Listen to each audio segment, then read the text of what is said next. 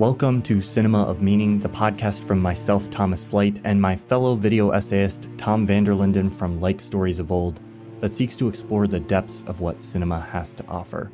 This week, we're talking about Jordan Peele's Nope. Tom, why is this a movie that you wanted to cover on the podcast? I think Jordan Peele has become a bit of a household name at this point.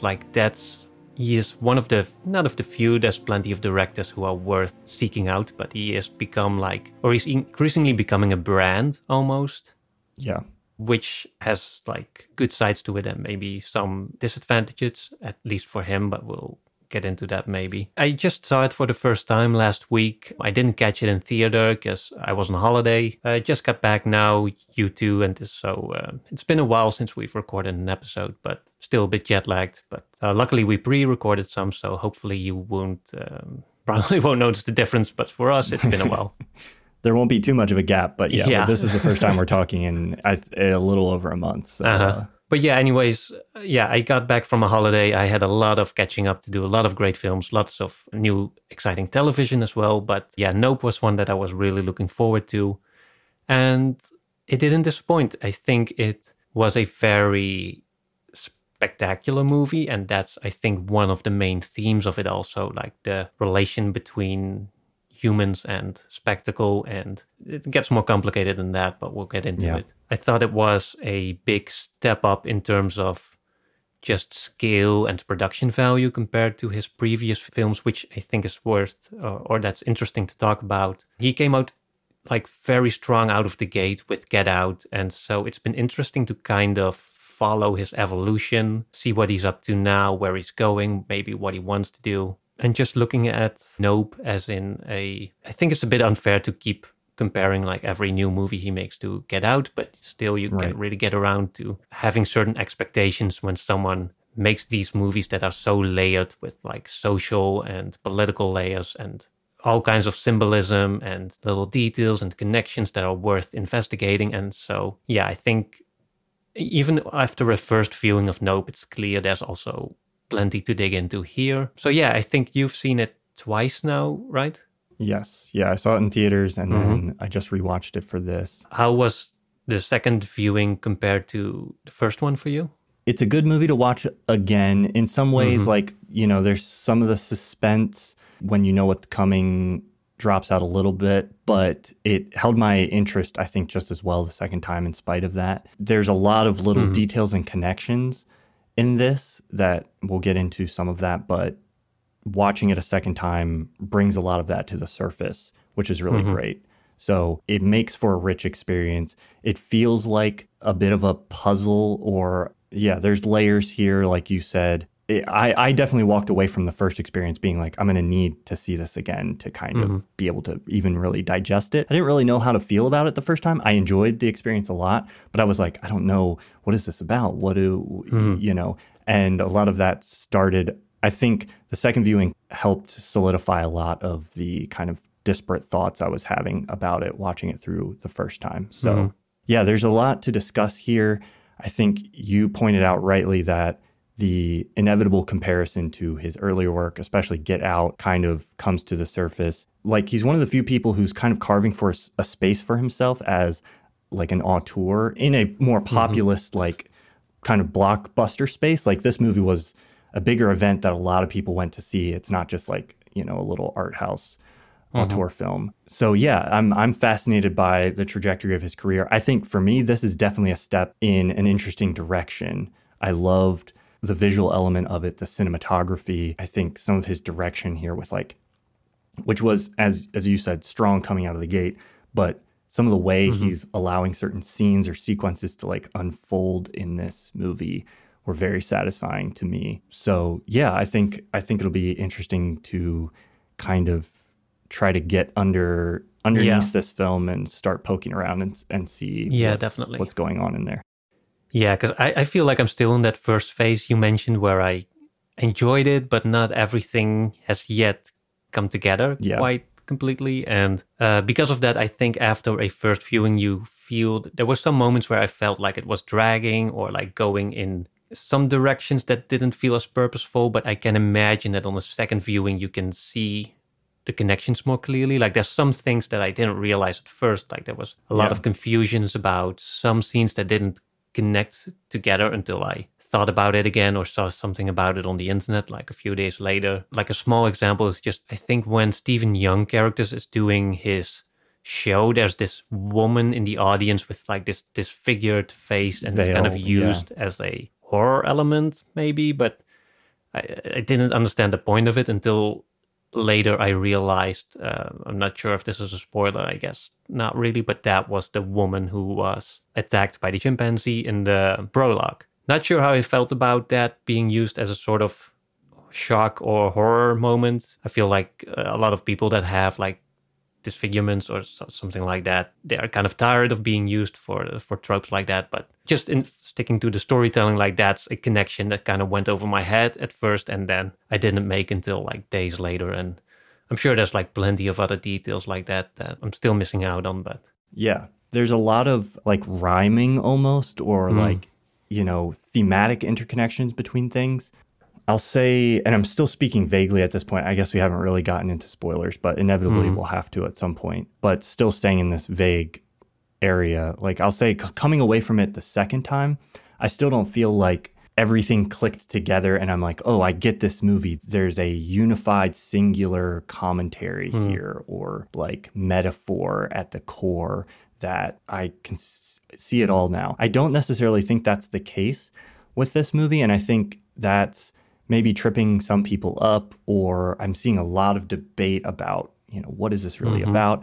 I think the commentary in this movie, whereas I haven't actually seen Us, so I can't comment on that one, but with Get Out is pretty, like, it's obvious on the surface what the movie is commenting on and what it's about. You know, there's layers there. It's not like a overly simple movie, but you get it. You're like, it's about this one thing. This movie is a lot more opaque and I think complicated, but also not like, it feels like a puzzle maybe at first that you're supposed to put together, but I don't necessarily think it ends up being that kind of movie. Watching it the second time, I was thinking a lot more of something like The Shining, where there's just these elements that are kind of horrifying that you're not really maybe sure. I know there's a lot of people who think that there's like a secret message in that movie too. But my take is more that like it's about this experience, and the fact that there's not necessarily like the connecting logic through all of it is much more visceral than it is like intellectual, like where there's like, oh, there's this one central thing or theme. But that doesn't mean it doesn't have something to say. I think there's a lot of stuff that it's commenting at. I just don't think there's one like big like summary paragraph that you could make and be like, it's about X. Yeah, I think that's the disadvantage that I was talking about earlier with, you see it a lot with like science fiction directors who came out with this really tight and precise first movie and then went on to do bigger stuff, and they inevitably became more like sparse and or less more imprecise in terms of like having everything fit together in this neatly budgeted package almost, or like restrained package, because the budget or the means that they had in the time wouldn't allow for anything else. And so that doesn't necessarily mean that the later movies are lesser because of it, but it is sort of a consequence, I think, with a lot of those trajectories of such filmmakers. But yeah, as you said, I think Nope is more of a movie that touches on like vaguely or loosely connected thematic elements, but then it's not a allegory or something that makes this one-to-one connection with like, oh, this means that means that. This is the like social commentary that is at the heart of it. And there's multiple things that we can get into. And I only saw the first trailer, and so I didn't really know what the movie was about before I went in. How would you describe just briefly like the plot of the movie or the premise, or what is this movie about? Yeah. So there's a family, the Haywoods, and the movie kind of opens with this introduction. I think it's in the trailer too, that talks about the very first moving image that was the very first piece of film that was made. It featured a black horse jockey riding a horse. And so the Haywoods own this ranch. They're descendants of that black horse jockey. He was their great, great, great grandfather or something like that. They have horses that are used in films. And so it's the father and then a son, and I guess multiple sisters. You only ever see one of them, but there's other children who are referenced. So the movie kind of starts with there's this ranch and there's weird stuff happening. We don't really know what, but something weird happens. The dad dies, and so it's just the son, OJ, left kind of taking care of the horses on this ranch and trying to get work in Hollywood, but he's struggling to like maintain, a presence in Hollywood working with these horses. Also, his sister is kind of helping him out. Yeah. And 6 months after his dad dies, more weird stuff starts to happen. The dad also dies in this really weird, strange coincidental accident. Yeah. Yeah, they say like a quarter falls out of the sky, a bunch of stuff falls out of the sky, and a quarter like flies through his eye, into his eye, and kills him.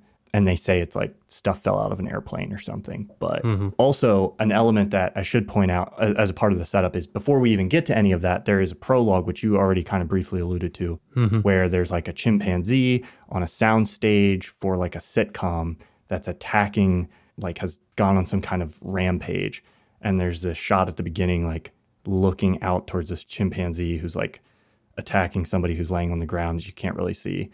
And there's a shoe on the floor, just kind of like balanced perfectly upright on its end in a way that seems very like odd and mysterious. So at the beginning, we're introduced to a lot of imagery that is very like interesting. There's like a key stuck in like the rear of the horse. There's like the x-rays with the quarter in the skull. There's all this stuff. He kind of gets off on an interesting foot, I think, in terms of just like presenting imagery that is very like striking. And then from there, it kind of begins to unfold into maybe a more traditional, like, there's something in the sky causing this weird stuff. Maybe it's a UFO, and we're going to try to capture this on film. And that's kind of how the movie, like... The very spoiler-free description. Yes. Yeah. Yeah. Is there more that you think we can say about this without getting into spoiler territory, or should we go ahead and maybe dive into that part of it and... Yeah, I think just the actual plot line, I think, quickly becomes that the Haywoods, so they think there's a UFO or some kind of strange presence, and they want to get the so-called money shot of it, and maybe in that way reclaim some fame, or not just fame, but just reestablish themselves both financially as well as just in terms of legacy. That's maybe something for later, but there's a connection there also with the way, as you said, their great-great-grandfather, the first black man or the first man in general ever to be filmed, but who wasn't like credited for it. So they want to reclaim some of that, maybe prestige. I'm not sure if that's the right way to put it, but or some kind of ownership over capturing something that's unique or possibly groundbreaking in terms of like proving extraterrestrial life. Yeah. Yeah. The first trailer didn't really reveal the UFO element that heavily. I mean, there was kind of like maybe like something's in the sky, but it was pretty much just like, here's a bunch of weird stuff. So I wasn't watching it for the first time. I wasn't exactly expecting it to like go in that direction, because that ends up being kind of like the meat of the film. It is like a UFO movie at the end of the day. And so I kind of enjoyed that because it's been a while since I've watched a movie like that. And it leans on some of the tropes of that style of film that I really enjoy. And I love the way it used the location of the ranch and just the space in that valley, the sound traveling through that valley. Sound plays an incredibly huge role in this film. Already talked about how like I think this is the best cinematography we've seen out of a Jordan Peele film, but the sound design also is just like amazing. A huge part of what makes so many of these moments like impactful and really interesting to me is how it sounds. And so I really enjoyed all of that. Any more comments? Yeah, it's in terms of atmosphere, it reminded me a lot of Signs from M. Night Shyamalan, which is also a movie that we might be covering soon enough. I wasn't quite expecting it to feel that way. It was there's a similar setup between the two movies where there is some kind of strange presence and we are restricted to the perspective of like a single family or in any ways a specific group of people. It takes place on like this isolated house, this in both cases, coincidentally, like a wooden freestanding house. And I wouldn't say Nope is as tight as Signs is, but there's also Stephen Yeun's character, which adds a bit of like an additional element that Signs doesn't really have. Yeah. Thematically, also, they're not quite the same, but just in terms of atmosphere, I think there's a lot of interesting connections between those movies, even though thematically they are doing something very different. Although I do think there's one piece of dialogue from Signs that also kind of carries over into this movie, which is about the way we look at random chance and coincidences. And I like the question that's posed in Nope, where the main character asks if there is such a thing as a bad miracle, which as he explains, we don't really have a word for. And I think that to me was something really interesting, because when we talk about bad luck or like a miraculous event that affects us negatively, we are more likely to see it as extremely bad luck, like a quarter falls from an airplane and hits your dad in the eye. Like that's just the worst kind Bad of luck. Yeah.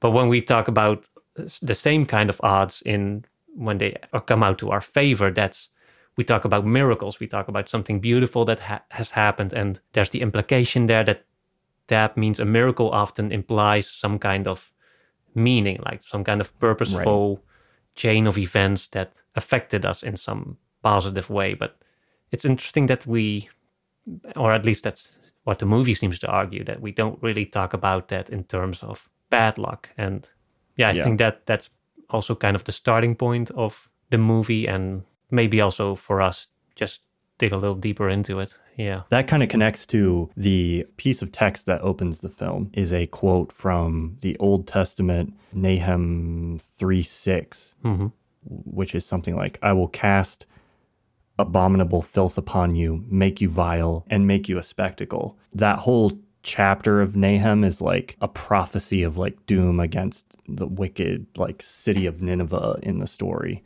There's a sense there that's kind of signified by that quotation too, of that idea of like agency given to these bad miracles that are happening, where it's not just chance or luck, it's some force there like causing a lot of this. So but yeah, there are a lot of layers here, and I think we're kind of moving into territory where we're going to have to spoil things, getting into the deeper stuff. So if you haven't watched it yet, come back later. But I think like maybe the easiest way to go about this would just be to like pull on some of those threads and identify the little pieces that we both each saw in them, and then maybe we can talk about how those things might fit together and if they do. Yeah.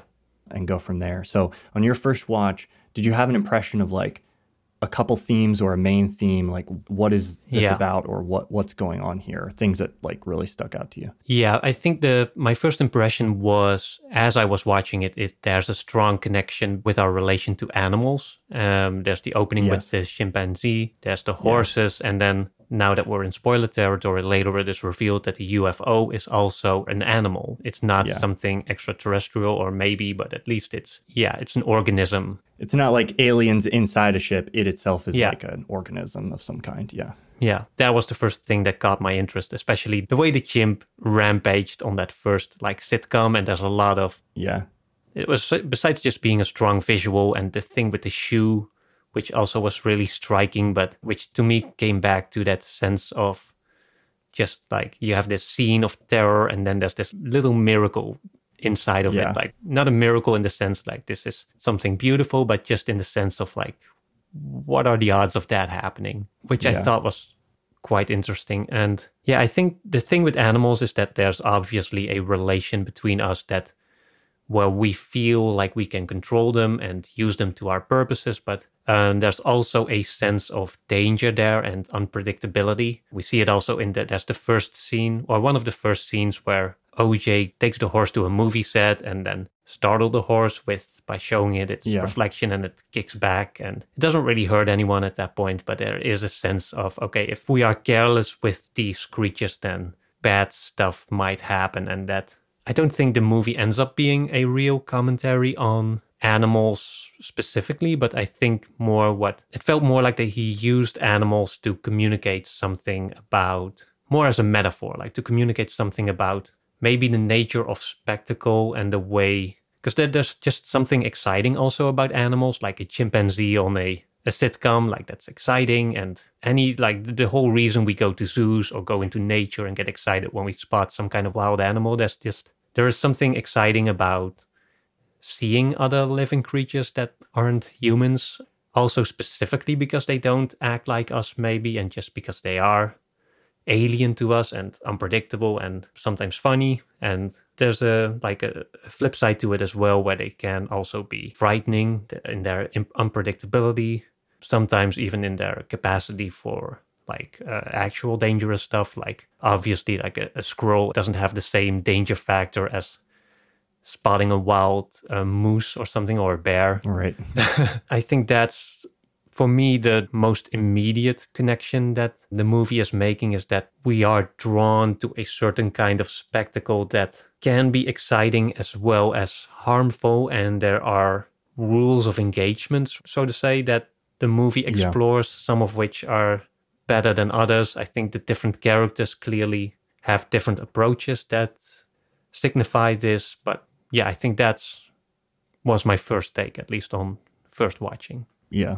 There's a lot of threads there. I think that's definitely one of the themes that kind of rhymes throughout, where you have the chimpanzee is set off by these popping balloons. So there's this idea of, an uncontrollability, or like things being startled, and the alien creature then, or whatever, is attracted to sound. OJ says towards the end, like, I don't think it eats you if you don't look it in the eye. So there's this whole element of like not looking at it, not kind of making eye contact with it, which mirrors like the horse at the beginning being spooked by seeing its own image, or like looking at the horse. And all of this kind of connects to, I think, an idea it's exploring a little bit, which is like our attachment to spectacle, but also horror, and this sense of like wanting to look at this thing but not really having a power if you don't look at it. Like, that's kind of a dynamic that horrific images have, which is like, if you just don't look at it, the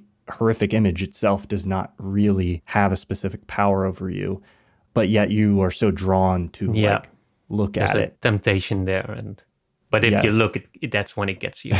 Then it gets you. So I think that for me was the big central theme that I think it's trying to get at. I think calling it a commentary is interesting, because then it implies that there's like a specific statement being made, or like some kind of thesis being presented.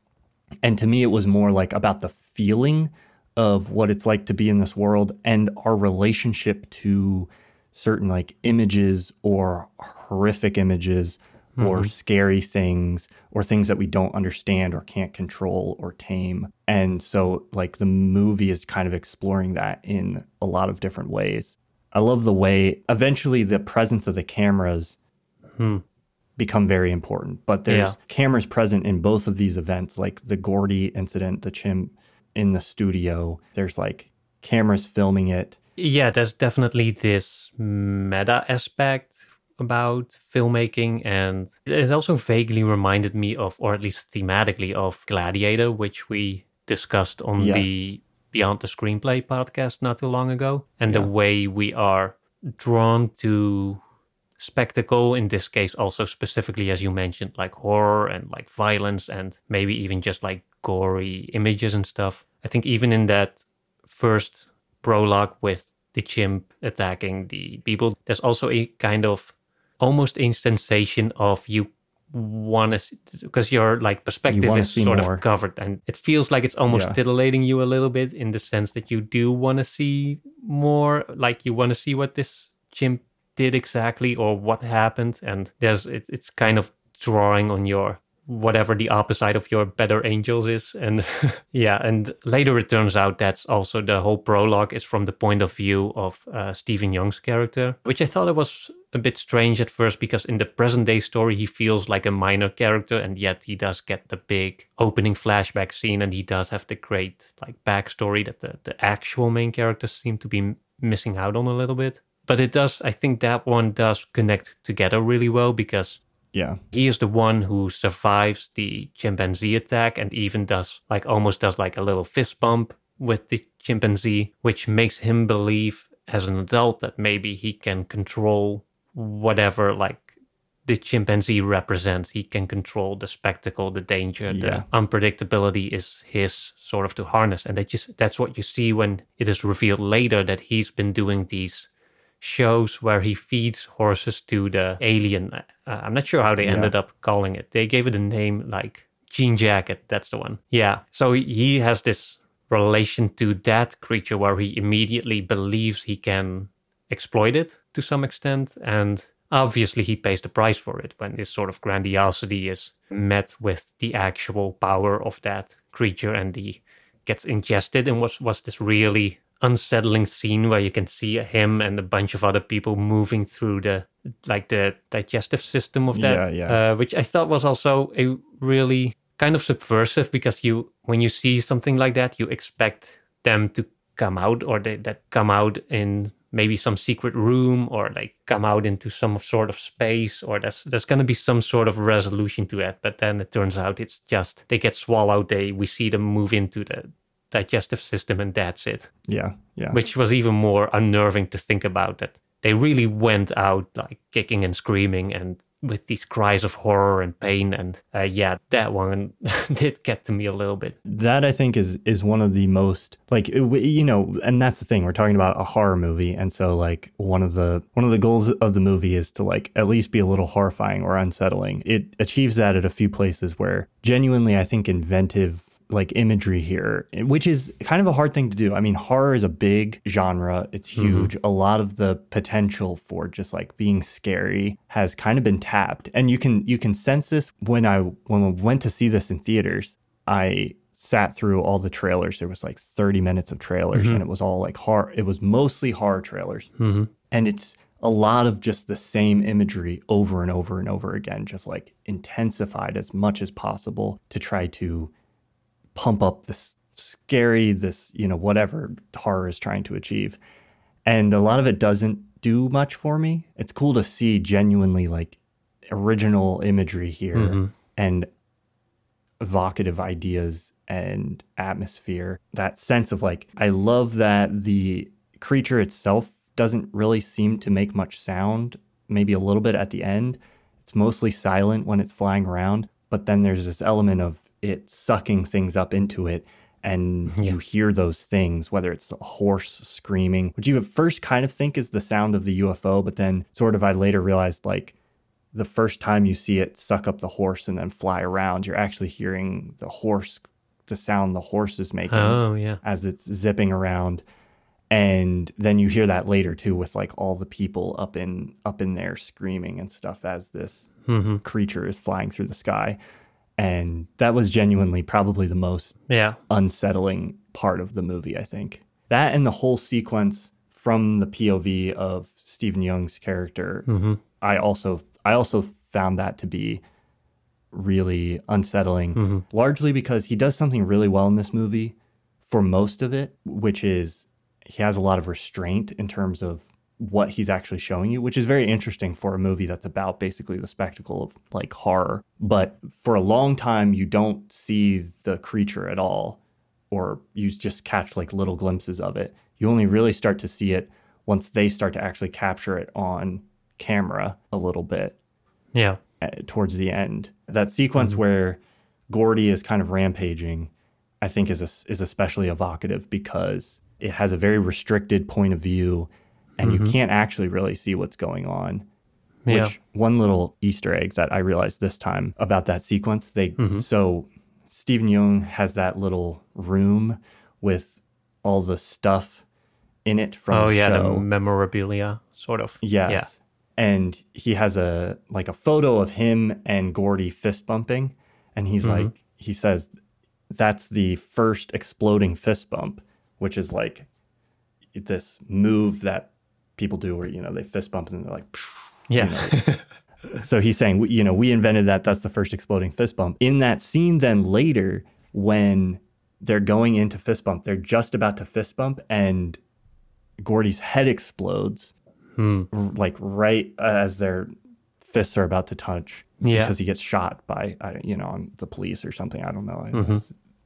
Whatever, but it's an actual exploding fist bump, which I thought was funny. I didn't catch that till the second time. I thought it was kind of weird how he didn't seem traumatized at all by the whole event. It felt like he was talking about someone else's memory. I didn't feel like he was the one who went through that. That might be part of his kind of the way he came out of it. Like he felt like he came out of it victorious in some way. But yeah, I was actually going to talk about that because that's an interesting element of it to me. Is this that kind of sets off this theme of not just our relationship to spectacle, but like our relationship to trauma and how we process horrifying things.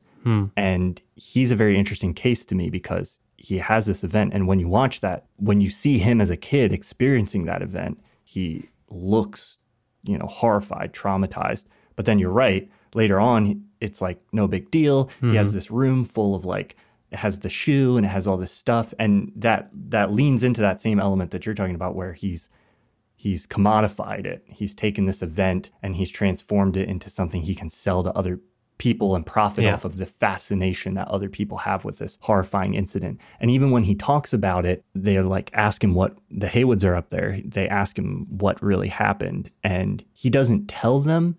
Like he was there. He saw it as we see, but he doesn't tell them that. He's like, have you seen the SNL sketch? Oh, yeah. And he talks about the person who performed Gordy. And he says something like, they were killing on stage, like talking about them being funny, but it's almost like he's processing and in that moment processing or trying to communicate his experience of the horror or his trauma through like subsequent images of it and trying to control it in that way instead of like actually reliving or, interacting with the event itself. So I don't really know what that's saying, but I think there's something interesting there about like how we relate to horror and trauma.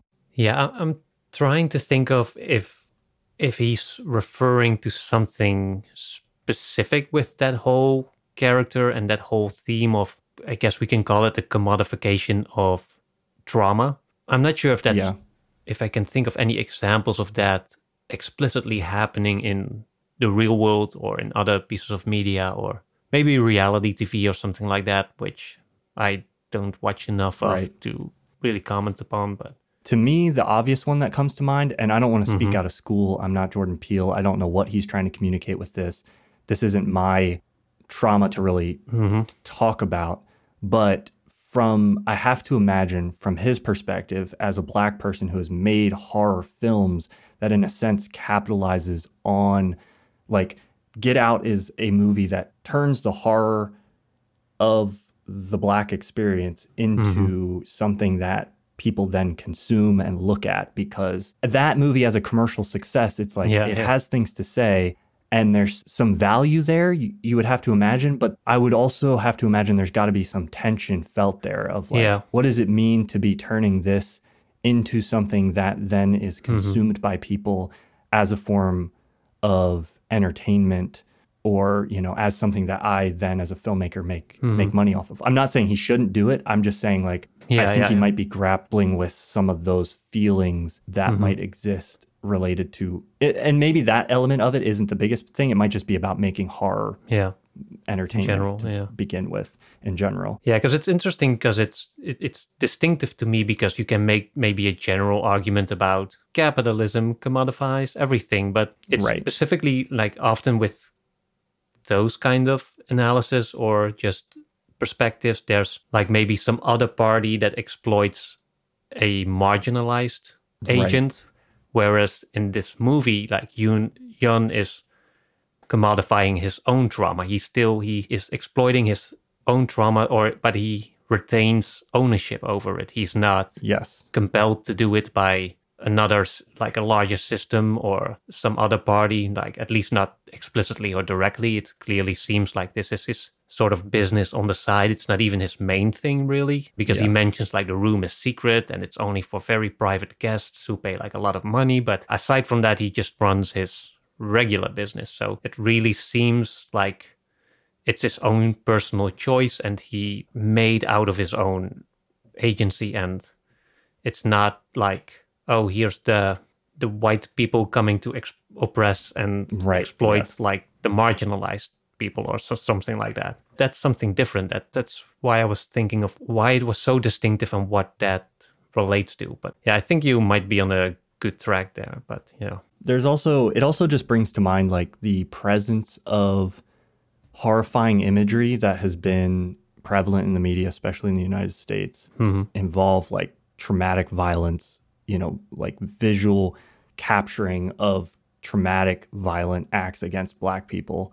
I don't know that it has a specific thing it's trying to say about that. There's something unsettling about the tension between like the positive role that those kinds of images can play in provoking change, but then also the horror of those kinds of images being so prevalent and available and like a part of our everyday life.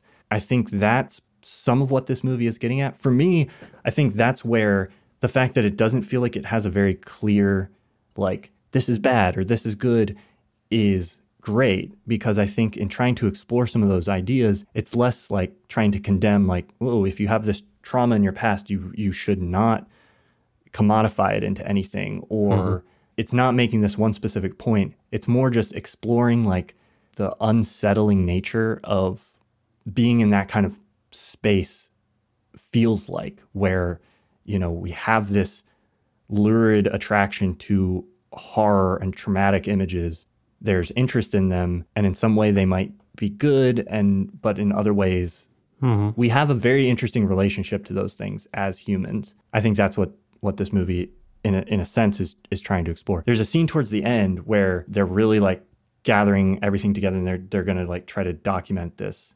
They have this whole plan, and Angel, he's like kind of chickening out a little bit, or like he's worried, and I really like this character. Yeah, I did too. He was like, what we're going to document, it's going to do some good, is the question he asked. And he's worried about this idea of like, is this for a greater good? Is this going to accomplish anything?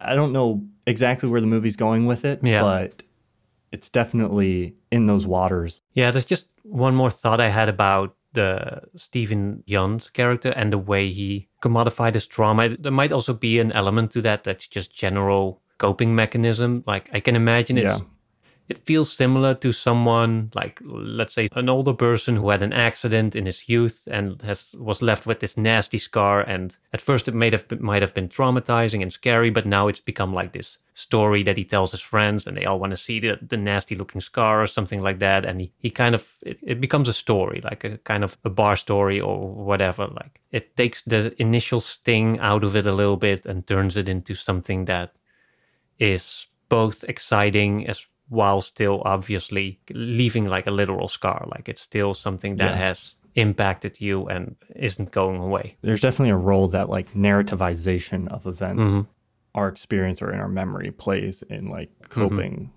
with those things. Yeah. Going back to something you brought up at the beginning, which is often related to imbuing those things with a sense of meaning.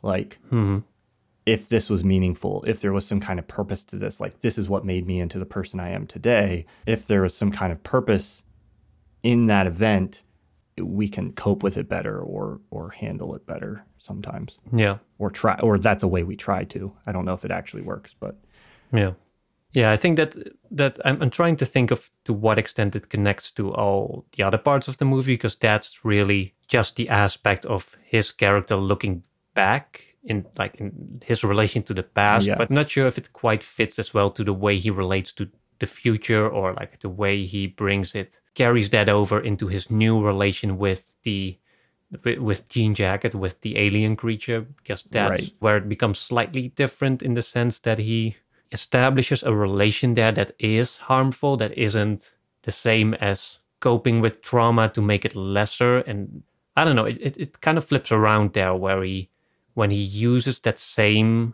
tactic on some, like a present danger, it becomes more harmful than when it relates to one in his past. And so I'm trying to think of how does that work out? I'm not sure what's exactly going on with his character there. Is he kind of just making the same mistake and not realizing? He has a stage and an audience and an animal that he's trying to like use as spectacle, and that goes wrong, and it goes on a rampage and kills everybody. That's a repeat of a larger scale repeat of what happens with Gordy in the show. So does he realize that's what's happening? Well, obviously he doesn't think it's going to go wrong again. But yeah, I think he's an interesting character that gets sucked up into the Jean Jacket. I think, yeah, he feels like the more complicated one of the bunch. Because when the main character, we haven't even talked about him much, OJ, his character arc seems pretty clear. Like he's someone who is more respectful of the animals and right, by extension more respectful of what they stand for, the spectacle, the danger of spectacle. He knows he needs to treat it with some degree of responsibility, with some degree of care, and he therefore ends up being the one who, quote unquote, like defeats the evil creature by respecting his own, how do I say this? He respects it as the threat that it is and tries to figure out, he knows that he's in a relation with something, or he is in interaction with something that he doesn't understand, and that he needs to figure out the rules to, or he needs to figure out the rules of engagement. Whereas Jan's character is more, he feels like he has it already figured out based on past experiences, but those do not protect him in the present. Which scenario. I think if you want to find some kind of social commentary there, that it might be that like certain events in the past do not secure you for similar threats in the present. And maybe if you want to look at it, like Jordan Peele often takes a racial, social political lens specifically, that maybe that there might be something there about the way like Black people were treated in the past, and they obviously faced oppression and hardships, but it's not the same situation as they're facing now. Like sort of to say like the beast they are again up against is different. It's unfamiliar, and they need to figure out like a new strategy, or just, as I said, a new set of rules of engagement. That might be something that's there, but I'm not American, I'm not close enough to those issues to comment on it further maybe, but reading the text like that, there seems to be some subtext there that might be relevant. That subtext definitely informs whatever this movie is about. I'm not inside that experience, so I don't think I have enough familiarity with it to really tease out exactly what he's getting at if he does have something here. But I do think there's allusions towards being able to deal with these kind of events and this kind of horror and these kind of images in a more productive way. There's a scene like after Jean Jacket deposits all the ground up hamburger people and metal onto the house in that very horrifying scene. That's one of my favorite scenes. The scene where he's in the truck, OJ is in the truck, and the camera just stays inside with him, and you see the rain like stop and like drift over, and then you realize like the monster is directly above. It's such an effective way of like, holding back visually, not showing too much, not doing too much, but just creating this like sense of atmosphere and horror. And then he cracks the door open a little bit and like looks up. That whole sequence I think was like very well constructed. But after all of that happens, they go and they're sitting in a restaurant, and OJ wants to talk about like the monster and what happened and the rules of what's going on. His sister and Angel are a little bit, they're like, we don't want to talk about this. They don't want to engage with what's happening. And that is a theme kind of throughout the movie. Like nobody wants to talk about the specific thing itself. Stephen Yeun's character, Ricky, he'll talk about like details around the event, but he doesn't want to talk about the actual thing. The father dies at the beginning, and then they like almost never talk about it. Yeah. There's this like sense of like wanting to capture very explicitly the monster, but also like not wanting to talk about the monster. And there's something about that to me that I don't know what that means, but there's something about that to me that like resonated with me in a very visceral way that felt familiar to how we, at least in America, often engage with like horrifying things that we see in the media, where it's we want to talk around them. They're very explicitly in front of them, or we try to capture them as clearly as possible. But then there's this sense of like wanting to also distance ourselves from that and not actually want to engage with it and talk about it and try to understand it and try to figure out how to interact with it or defeat it or all of these things. There's a very complicated like feeling that he's capturing there somehow that's hard to like, you know, make explicit in exposition like we're trying to do now. But it definitely like resonated with me on a very like gut level. Yeah, I'm not sure if this is the best comparison, but it might, or at least to me, it feels like you're talking about also like things like school shootings in the way because they happen so frequently, it feels like you're moving from the spectacle to the spectacle. And then every time there will be the outrage and just the dynamics of the spectacle of the event, not just spectacle in the sense that it's entertaining, but spectacle in the sense that it's titillating or exhilarating in some... You want to like look in the same way when the monster is like coming at you and there's people screaming inside of it. Yeah. The characters are like drawn to look at it. It's that same... But also, and something that just gives rise to genuine emotions. It's something that you want to be like not involved with, but you want to connect to it somehow, but also you wish it didn't happen, obviously. To me, at least as an outsider, as someone who lives in a country where school shootings don't really happen, it feels like there's this sort of spikes of retention when there's a school shooting. Then I see Twitter blow up, and then a few weeks later it kind of dies down, and then there's something else that happens, and it's the same ritual over and over again. But then the actual discussions surrounding, like, how do these things happen? How can we stop them? How can we do like actual policies and stuff to prevent this from happening again? And I know that's a simplified image. I know there's obviously a lot of people doing a lot of hard work to make sure that these things are set in motion and that we are talking about the real dynamics behind tragic events like that, and who are working like super hard to make sure there's measures to prevent them from happening. But at the same time, like, there's also a lot of resistance on that front, especially from maybe the pro-gun owners, to really engage with, or at least the people who are kind of affected, who would be affected by talking about the thing, so to say. I'm not sure if that connects back to Nope, but there's a different perspective there. The ones who are offering resistance here are obviously not the same as the ones who are showing that resistance towards their own traumatic events. But that's again what I find so interesting about Nope. It seems to connect to all these different things without really being about maybe any specific one. But it got me thinking about a lot of different stuff about just modern society and the way we interact with trauma, tragedies, and all that sort of stuff. Yeah, I think in that sense, it's about something very fundamental, which is our relationship to trauma and horror and horrifying images specifically. And so that will apply to a lot of stuff. You know, I don't know if school shootings specifically are something that, I mean, Jordan Peele's aware of them. He lives in America. I'm sure that is an element of engaging with trauma and horror in this way. I don't know if this movie is commenting on them specifically, but I think... Oh, I don't think that it is, but yeah. The connection you're seeing, though, I think is true.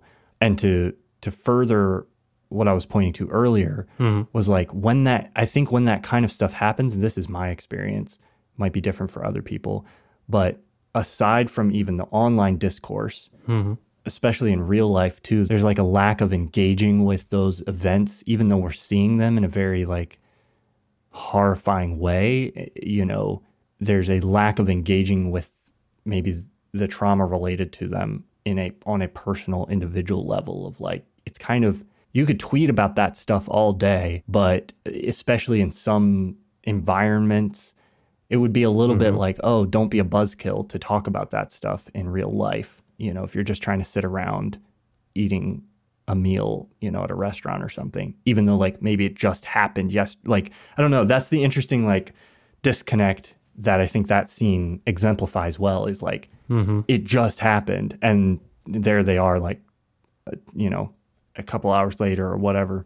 Yeah. And they don't want to talk about it. And not that like even talking about it is the thing that fixes it or that's the key problem, but it just captures something about how we're trying to engage with or relate to these events that is very, I think, real, that maybe we don't understand completely about ourselves or our own psychology, or that goes unexamined. I don't know. Yeah, I think that it's definitely true that there's a difference in the way there's spectacle that you want to talk about immediately and the kind of spectacle that you are kind of silent about.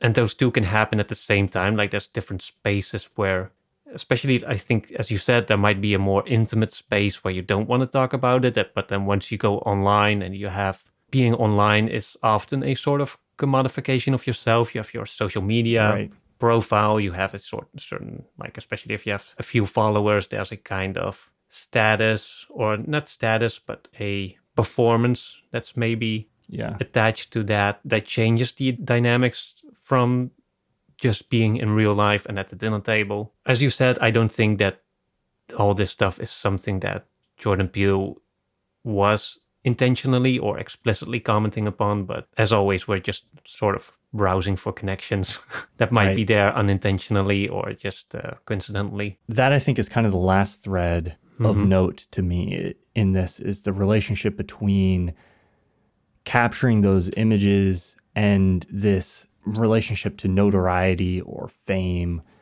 or like they have this fantasy at first of like capturing the UFO and then getting the Oprah shot and regaining notoriety. There's a quote from the cinematographer that they bring in to try to help them capture the image that I really like there. And he tells Emerald that this dream you're chasing, the one where you end up at the top of the mountain, all eyes on you, it's the dream you never wake up from. And there's also ideas he's exploring there that I think are just interesting too. Yeah, I don't know. We're in this whole like vortex of images and horrifying things, and trying to ascend to, trying to capture those things and use them to our own benefit while also trying to cope with them. And that's a very complicated like world to be in. It's a very complicated element of our social environment right now. Yeah. And I don't know how we deal with that. I don't know what the best way to engage with it is, but it feels unsettling sometimes. And that was the feeling that I think like this movie captured for me. And yeah, I really liked that. Yeah, there's a certain absurdity to it all that is captured quite nicely, and something like there's some uplifting parts to it as well. Especially in the way the main characters, they go to the security or to the store to get the security cameras, and that's where they establish the relation with Angel, the kind of IT expert who is slowly drawn into the whole adventure, and they kind of bond over the whole thing together, which I thought was quite nice. And I almost thought that was going to be like, I'm not sure if I would see it as a comment on the way that spectacle or the mystery of spectacle aids in community building or forming connections. I'm not sure if it's explicit enough for that, but there definitely was that touch of there is something out there that can unite certain people as they are kind of trying to figure it out, what that is. And yeah, it's definitely a movie that I need to see again, that I want to see again, and just to see how far all these connections go and what other layers there are. And I'm not sure if it's my favorite movie of his, but it's definitely one that's worth watching, worth analyzing, and worth just digging into. And I wonder how it stands the test of time. I am curious to see how it will be digested as time passes on. But yeah, this is an interesting one to me, because in some ways it might, it's impossible to know right now, but in some ways I could see this one holding up for longer, in the sense that people might be coming back to it even in decades from now and trying to figure out like what was going on or what he was saying. It's a tougher nut to crack, and it has a little bit more mystery to it, that sometimes movies like that have longer staying power because we keep revisiting them. But we'll see. Time will tell. I like the direction he's headed. Very excited for wherever he goes next. I like that you mentioned it had some uplifting elements too. I think it's also a pretty funny movie. Definitely. And there's a lot of like almost comedic kind of dark comedy elements to it, which I really enjoyed. Even at the end when the monster is destroyed, like the way it's destroyed, I thought was very funny. Like it pops like a balloon. Yeah. And in the theater, I laughed at some of that stuff and like wanted to laugh at the end. The screening I was in, the people did not seem to find it that funny. And so I don't know if I was just the weird one who found all this stuff really, really funny. But sometimes I think about the fact that, you know, it's Jordan Peele. And like prior to his film career, at least the stuff I knew him for was Key and Peele. And it's like, that goofy guy is making these like horrifying movies, but every now and then that like sense of humor still pokes through in a way that is really great. So, yeah. For me, there was a lot of the comedic parts were thanks to Keke Palmer, who plays the sister. I liked her vibrant energy, especially compared to OJ's more sort of solemn attitude. And then later, when Angel was introduced, he was also really funny as this kind of downbeat, but not really your typical IT nerd. And I think they had a fun dynamic between the characters. Some great characters. The cinematographer who comes in, he's kind of like this cinema wraith, and his voice is real gravelly, and he wears these like dark shrouded robes. He's almost like this wizard of cinema or something. And then he goes out, he like basically like self-immolates in an act of like... you know, like trying to capture it. It's just... he's the one who ends up on the mountain with all the eyes on him, and Yes, and that's the dream he never wakes up from. So there's definitely a very real absurdist element to it that I very much appreciate. Nope. Definitely worth checking out. Worth rewatching too, I think, if you watched it. And I don't think I felt like I got it more the second time, but it definitely benefits from a rewatch. There's a lot that connects and I think blossoms the second time through. Thank you all for listening. If you enjoyed this show, be sure to check out our creator-owned streaming service, Nebula, where you can listen to all of our episodes a week early and get access to a monthly bonus episode. So far, we've talked about 1917, 2001: A Space Odyssey, Doctor Strange: The Multiverse of Madness, and Drive, with more coming up soon. Right now, the best way to get access to Nebula is by signing up for CuriosityStream, which comes with a free Nebula subscription. To learn more, you can just follow the link in the show notes below. We'll see you again next time.